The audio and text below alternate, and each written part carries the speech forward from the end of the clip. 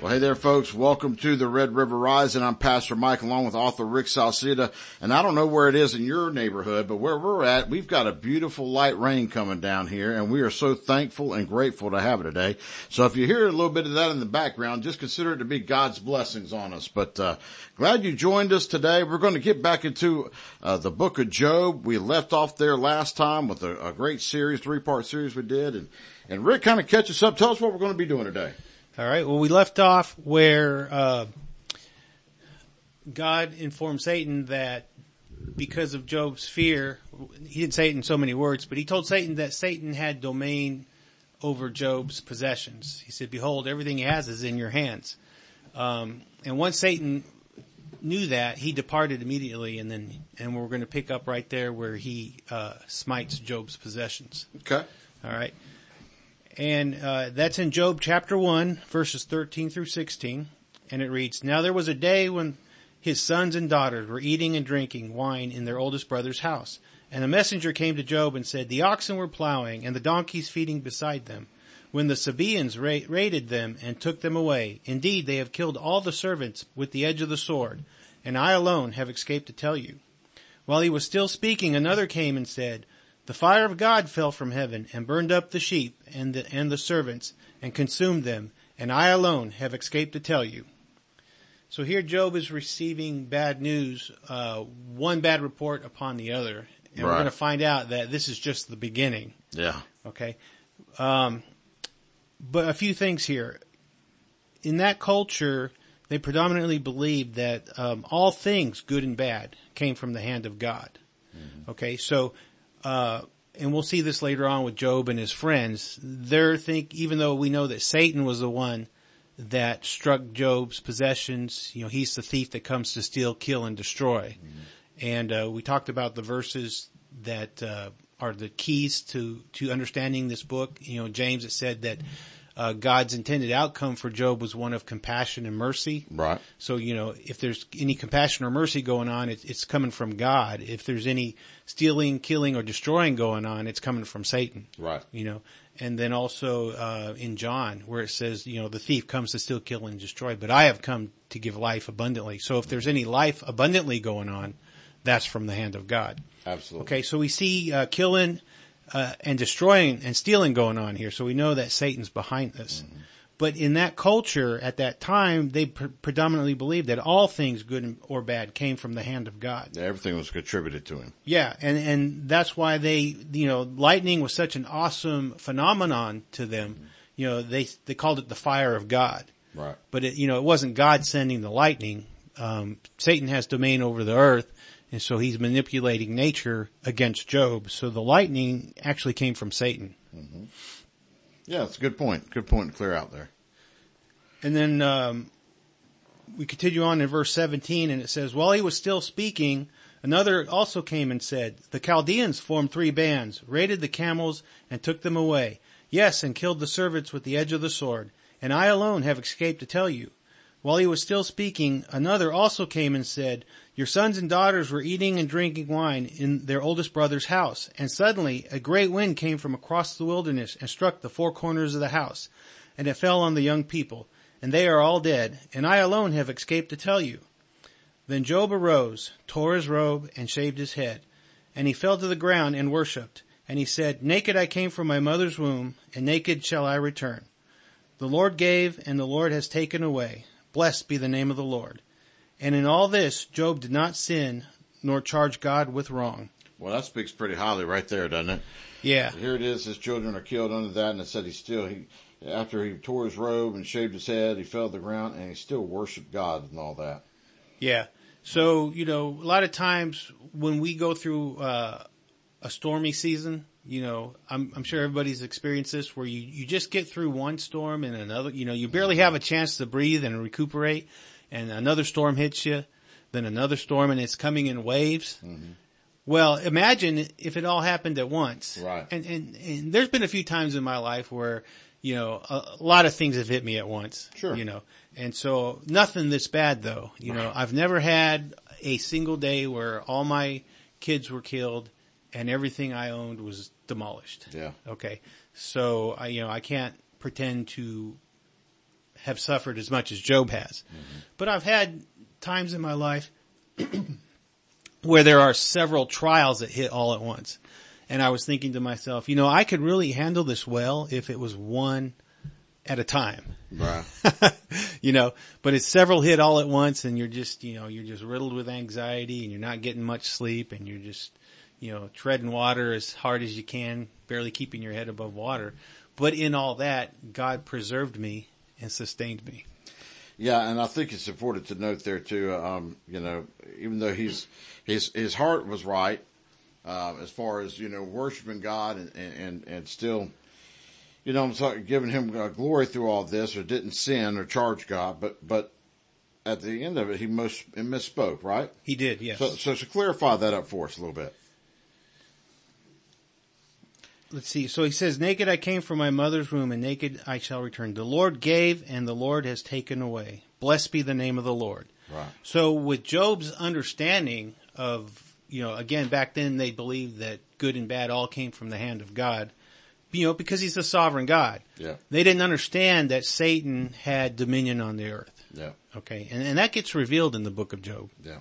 Well, this is just life application now, because how often do people who believe in God, love God, serve God, but still don't understand God, they'll say the same thing. So like something's bad's happening in your life, and they say, oh, well, just if it's God's will, it'll still, everything will be okay. Or, you got sick with cancer. Well, God knew what he was doing when this happened now, and they attribute the same thing to God in the negative aspects, not understanding that, as you mentioned before, God doesn't put bad things on us. Bad things happen because we live in a sinful, fallen world. Right. But actually God, especially, under our new covenant, we've got tools that Job never had. You know what I'm saying? Yeah. During that time. But even, that's why it's so good to know your own relationship with the Lord. So that even when things come up like this, and Job was saying this himself, but God is good and you may love and serve God, but you still may have him wrong. Does that make sense? Yeah. So somebody else might be saying that to you, and you feeding into what they're saying. If you don't have a firm enough foundation in who God is and what he's really done, you could be swayed by their words as well. Does that make sense? Yeah. And if you look at that, what was the ultimate thing that Job did? He worshiped God. That's right. He said, blessed be the name of the Lord, even though he didn't quite know the character and nature of God. Yeah. As truthfully as God is. Yeah. Well, he didn't have the Bible with him either. I mean, we have a complete picture. Right. Today where Job didn't have that. Yeah, we have 4,000 years of interaction with God. That's exactly right. So we draw from. Yeah, we have something that Job didn't. Yeah. And I say all this because what will happen now is people will take this and they'll look at Job's example, and that's what they'll say. Right. And they'll want to categorize, God out of this one thing when we've got thousands upon thousands of years worth and thousands of pages worth of information on God, God that we get to have to be able to know. So anyway. And doctrines have been formed off of that. The Lord gave and the Lord taketh away, messages and doctrines and songs. I got to tell you, one of the things to me that it breaks my heart sometimes is, God just needed them in heaven. Yeah. And so God took them home early. And it attributes God to killing them, yeah, to death. But that's not really the case either, And I hate to hear that because I think it's misguided in that. Even though we all have an appointed day to die, right? It's not like God says, "Okay, well today's just going to be your day," right? Yeah, that's really not how it's supposed to work. So. Yeah, and we're supposed to walk by faith, not by sight. It says without faith it's impossible to please God. It doesn't say without knowledge, but we always want that knowledge. We want to know why. We want to know why that precious child died at the age of 8, And some things we're just not going to know, until we step into eternity. And we need to pray for twofold for that. Number one, we need to have the knowledge that's in us, but then we need to pray for that word of wisdom to come, because the wisdom gives us the direction to be right. So the wisdom is the application of knowledge. Right. And so you got to have it in you. We talked about this before. You got to have God in you, the word of God in you to know who God is.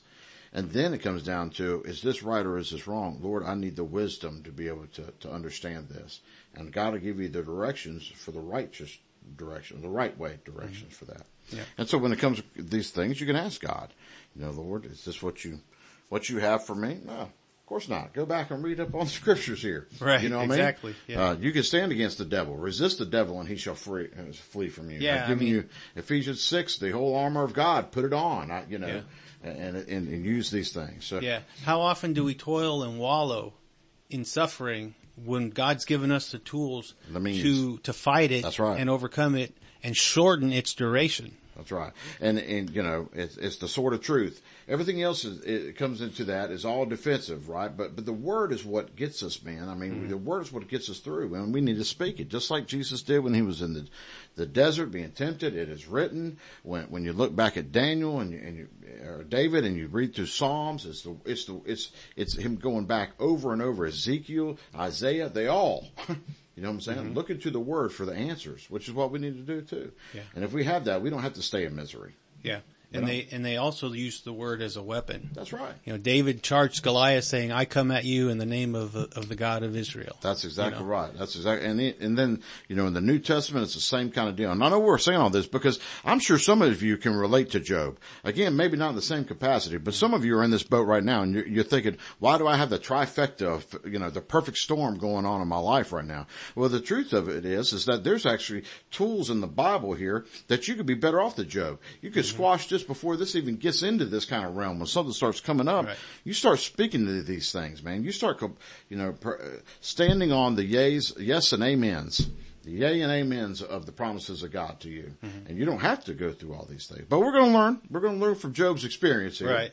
Yeah, and I mentioned, by faith, we walk by faith. If Job had walked by faith, and we're going to cover this in one of the future parts, none of this probably would have happened. Right. Right. It was because he feared that Satan was able to, that Job's possessions were in Satan's grasp. Yeah. And, I'll admit, in my life, when tough times hit, I got to a point where I said, "Lord, why are you mad at me? Right. How have I upset you? Tell me so I can change my ways." And, I was attributing all the bad things happening to me to God. Right. When in fact it could have been, my poor decision making, just a wicked world we live in, and Satan incites people to do ugly things to us. Right. Make our lives a lot more miserable at work, or, on the freeway when we had a bad day and we're driving home and, and traffic's not very friendly to us, Yep. That it's not God doing that personally to us, but, and I'm guilty of this. I've sure we all have tend been. to say, "God, why are you doing this to me?" Yeah. And it probably wasn't God at all. Yeah. No. Or we'll say, "God, why haven't you eased this off of me?" Yeah. Why haven't you done this for me? So sometimes it's not even putting us in it, but why haven't you gotten us out of it? Yeah. We'll do the same thing where God's already said, God's done what he's going to do, until the book of Revelation gets all the way finished through here. God has finished the work that he has for us. I mean, right now, Jesus died on the cross, the blood has been shed, our sins have been forgiven, and the authority and the power of the Holy Spirit has been dispersed amongst believers to have the Spirit living inside of them. Yeah. We have the tools. Yeah. And that, and also, if, God may allow you to stay in it a little longer than you want, so you learn something. Right.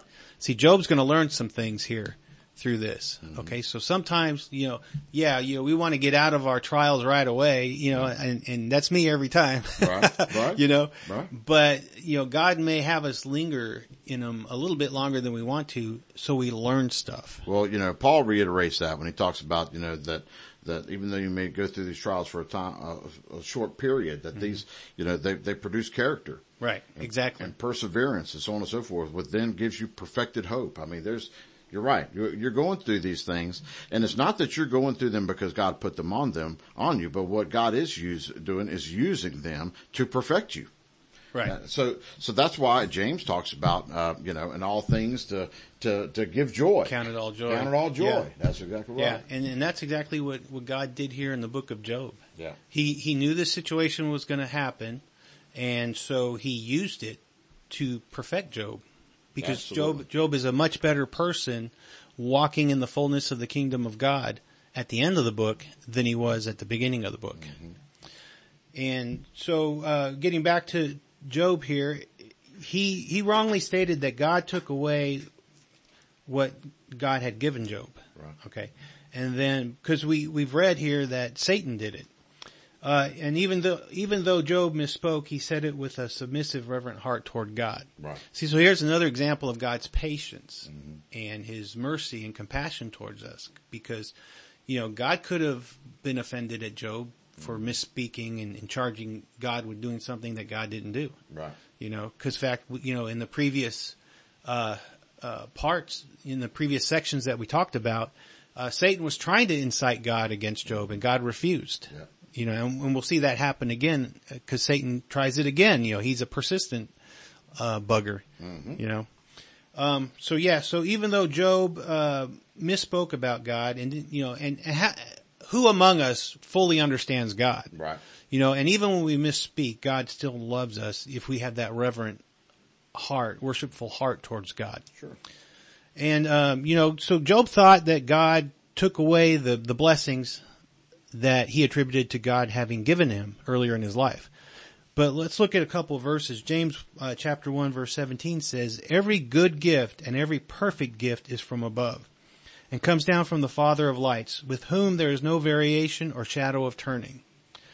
And I want to focus on that. Well, every good gift comes from God, and also with whom there is no variation or shadow of turning. So God is who he is. He's not fickle like we are. Right. And there's other verses that say Jesus the same today, yesterday, and forever. Right. And Jesus and the Father are one. Mm-hmm. So they have that same quality. They don't change. They're perfect, they're righteous, they're virtuous, and they don't change. Right. Okay? So, and I point that out because I want to talk about Romans chapter 11 verse 29. It says, "For the gifts and the callings of God are irrevocable or without repentance." So if God gives you a gift or a calling, he doesn't take it back. Right. We may squander it. Right. We may allow other people to take it from us. We may allow Satan to take it from us. But God doesn't do that. God doesn't take it back.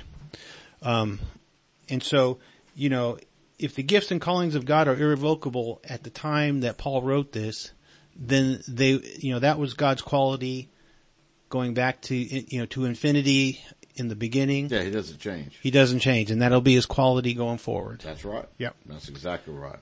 Right. Well, these are all good points I think we brought out today, Rick.